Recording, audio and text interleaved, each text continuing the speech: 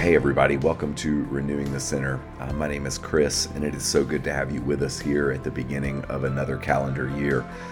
The day of the publishing of this podcast episode is January 1st, so Happy New Year. And just a reminder, here at Renewing the Center, we engage the Anglican lectionary with an eye towards seeing how the Lord wants to speak renewal and life into our own hearts. So I'm going to read Psalm 3, and then we're going to pray, and we're going to see what the Lord has for us today. Lord, how they are increased who trouble me. Many are those who rise up against me. Many there are who say of my soul, there is no help for him in his God. But you, O Lord, are my defender. You are my glory, the one who lifts up my head. I called upon the Lord with my voice, and he heard me from his holy hill. I lay down and slept, rose up again, for the Lord sustained me. I will not be afraid of 10,000s of the people who have set themselves against me round about. Rise up, O Lord, and help me, O my God. For you smite all my enemies on the cheekbone. You have broken the teeth of the ungodly. Salvation belongs to the Lord. May your blessing be upon your people. This is the word of the Lord. Thanks be to God. Father, I pray that you would speak to us today as we meditate upon your word. I pray, God, that you would help us to hear words that would speak to our souls, actually, as we step into this new year. God, help us to think about our lives and about your work. In Jesus' name, amen. Amen. So this poem begins with trouble. The poet says, those who trouble me have increased. Many are those who rise up against me. What a way to begin. It's interesting for me to note how people are troubling him. They're not like, TPing his house or trying to ruin his job. They're saying of his soul that there's no help for him from God. And when I think about my own life, I think, man, that is the worst kind of trouble when people say and believe God's not helping you. He won't help you. And the psalmist says that these accusations are hitting him on a very deep level. And I can identify. It wasn't long ago that I was feeling these accusations. There's no one to help you. And yeah, sure, there were some people probably who would say that or were saying that. But most of that voice was coming from within me, from the broken places in my own heart and soul. Those places where we just hear the voice of the accuser saying, God's not going to help you get through this. You're on your own. I'm sure that I'm not the only one who's been there. We've all been in places where we have felt like we were on our own. So what happens? What does the poet do when he feels the accusation coming that God won't help him? We're told that he reminds himself of that which is true, especially when there are doubts and accusations being raised around him. The poet says, you are my defender. You are my glory. You are the one who lifts up my head. That idea in the Bible of lifting up our heads, I want you to think of the times and the places in your life when your head has been bowed down low. Times of shame and defeat, where you hang your head. You think of an athlete hanging her head on a field after losing a match or a game. There are times where we all feel defeated. And we're told here that the poet reminds himself that God, you are the one who will lift up my head. You're the one who'll put your hand under my chin. I believe that we have to remind ourselves of this action on the part of God, especially when we're feeling low, when we're feeling discouraged.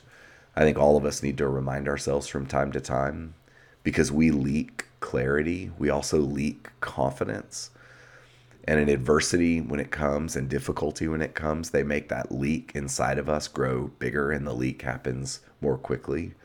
And maybe you're there right now. Maybe you're in a place where you feel like your head is low, where you feel downcast. I want to encourage you today to remind yourself of that which is true.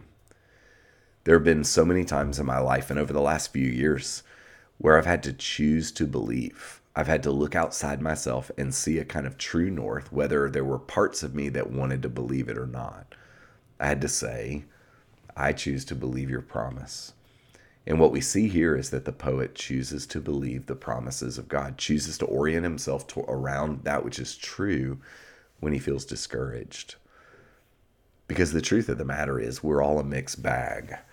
I've said this a lot on the podcast lately because I think I've come to believe this about myself. I am a mixed bag. There are parts of me that struggle to believe, and then there are other parts that really long to believe and do believe in the goodness of God. What I see the poet doing here is acknowledging that there are parts of his own heart that don't believe God's going to help him, but he speaks to the other parts of himself, and he says, Lord, I'm remembering that which is fundamentally true. My mind comes up to that person that was engaging Jesus in the Gospels who said, I believe, help my unbelief. That person's probably the patron saint of internal family systems. So what happens? The poet reminds himself of that which is true, and then the poet cries out with his voice. I believe that crying out, speaking prayers out loud where our ears can hear the prayer is really important. The psalmist chooses to get outside of his own head. And one of the things that I've learned is that anxiety and difficulty, those things work to sometimes trap us in our head. I believe that we're meant to hear our prayers, especially when we're discouraged. Your ears occasionally need to hear your mouth cry out and say true things about God, even when there are parts of you that are struggling to believe it. And then what happens? We're told that the poet is able to sleep. And I think that's a fascinating thing to note here. He says these words, I lay down and slept and rose again, for the Lord sustained me. I think we sleep better when we cry out. When we get out of the echo chamber of our heads and we say things out loud to God, I believe that it allows us to rest. There's more to this, I think, than we may think. The psalmist is telling us essentially that he's in trouble, that he's been tempted to believe lies. So what does he do? He reminds himself of that which is true, and then he cries out, and then he goes to sleep. He's able to surrender, to let things ride, to let go. One of the things that I hold in my own heart now on a pretty regular basis is that negative thoughts, fear, discouragement, anxiety, these things are like the weather. They come and go. They blow in, they blow out. And there are times where we're supposed to name truth, cry out to God, and then choose to surrender. And in this moment, surrender meant sleep. He was not going to solve his problems that night. He was going to lay his head down and recognize that God is the only one who could sustain him. And then what happens? Courage comes in the morning. I believe there's something here. Many of us maybe are being invited right now to consider that you may be facing something that's on top of you, kind of feels bigger than you, feels more challenging than you can actually work through. Cry out to God after reminding yourself of that which is true, and then go to sleep. God met him in the night. He felt courage come into his bones. I think sometimes if we won't overinterpret our fear and anxiety, if we'll just give it some time, we'll see things change. Weather systems, they roll in and they roll out. It's an interesting thing to note here that he's still surrounded by trouble. He says in verse 6, I will not be afraid of 10,000s of the people who have set themselves against me round about. God wants to give you a bigger perspective. It's interesting when we look at Psalm 3 that the trouble doesn't change immediately, but the poet's perspective changes. And maybe that's what God wants to do for you. There may be trouble brewing in your life that's not going to go away immediately, but your perspective can shift pretty quickly. So I think there are a few things here I'm going to recap. The poet sees reality. He sees that there's trouble. Some of you just need to acknowledge things are hard. The poet then reminds himself, after seeing reality, that things are hard. The poet then says, but I'm going to remind myself of that which is true.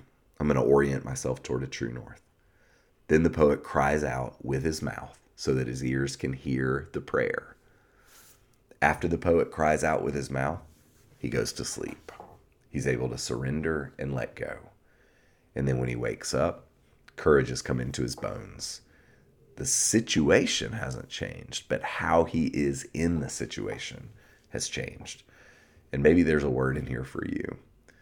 I'll leave it here. Salvation belongs to God, but the blessings of God belong to us. And there's something so beautiful about the way the poet ends this song. He says, I want the blessing of God to rest on me. I pray God's kindness and his blessing, his presence, and an awareness of his presence would rest on you as we step into 2024. God bless you. Go in peace.